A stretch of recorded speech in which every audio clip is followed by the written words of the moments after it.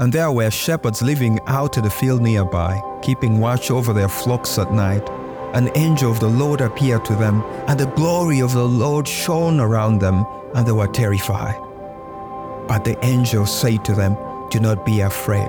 I bring you good news that will cause great joy for all people.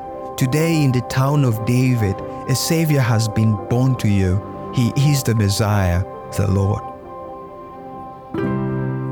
On one starry night, long ago, a baby was born in a manger.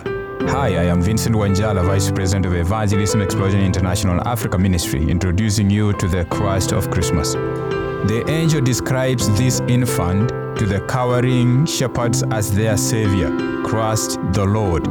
Now I imagine these Jewish men did not expect the King of Kings to come as a baby. But after they went to see Jesus lying in a manger, their natural response was to go and tell everyone, "This Messiah came for you and me too, to save us from our sins and make a way to have a relationship with God." For more, visit our website at sharelifeafrica.org.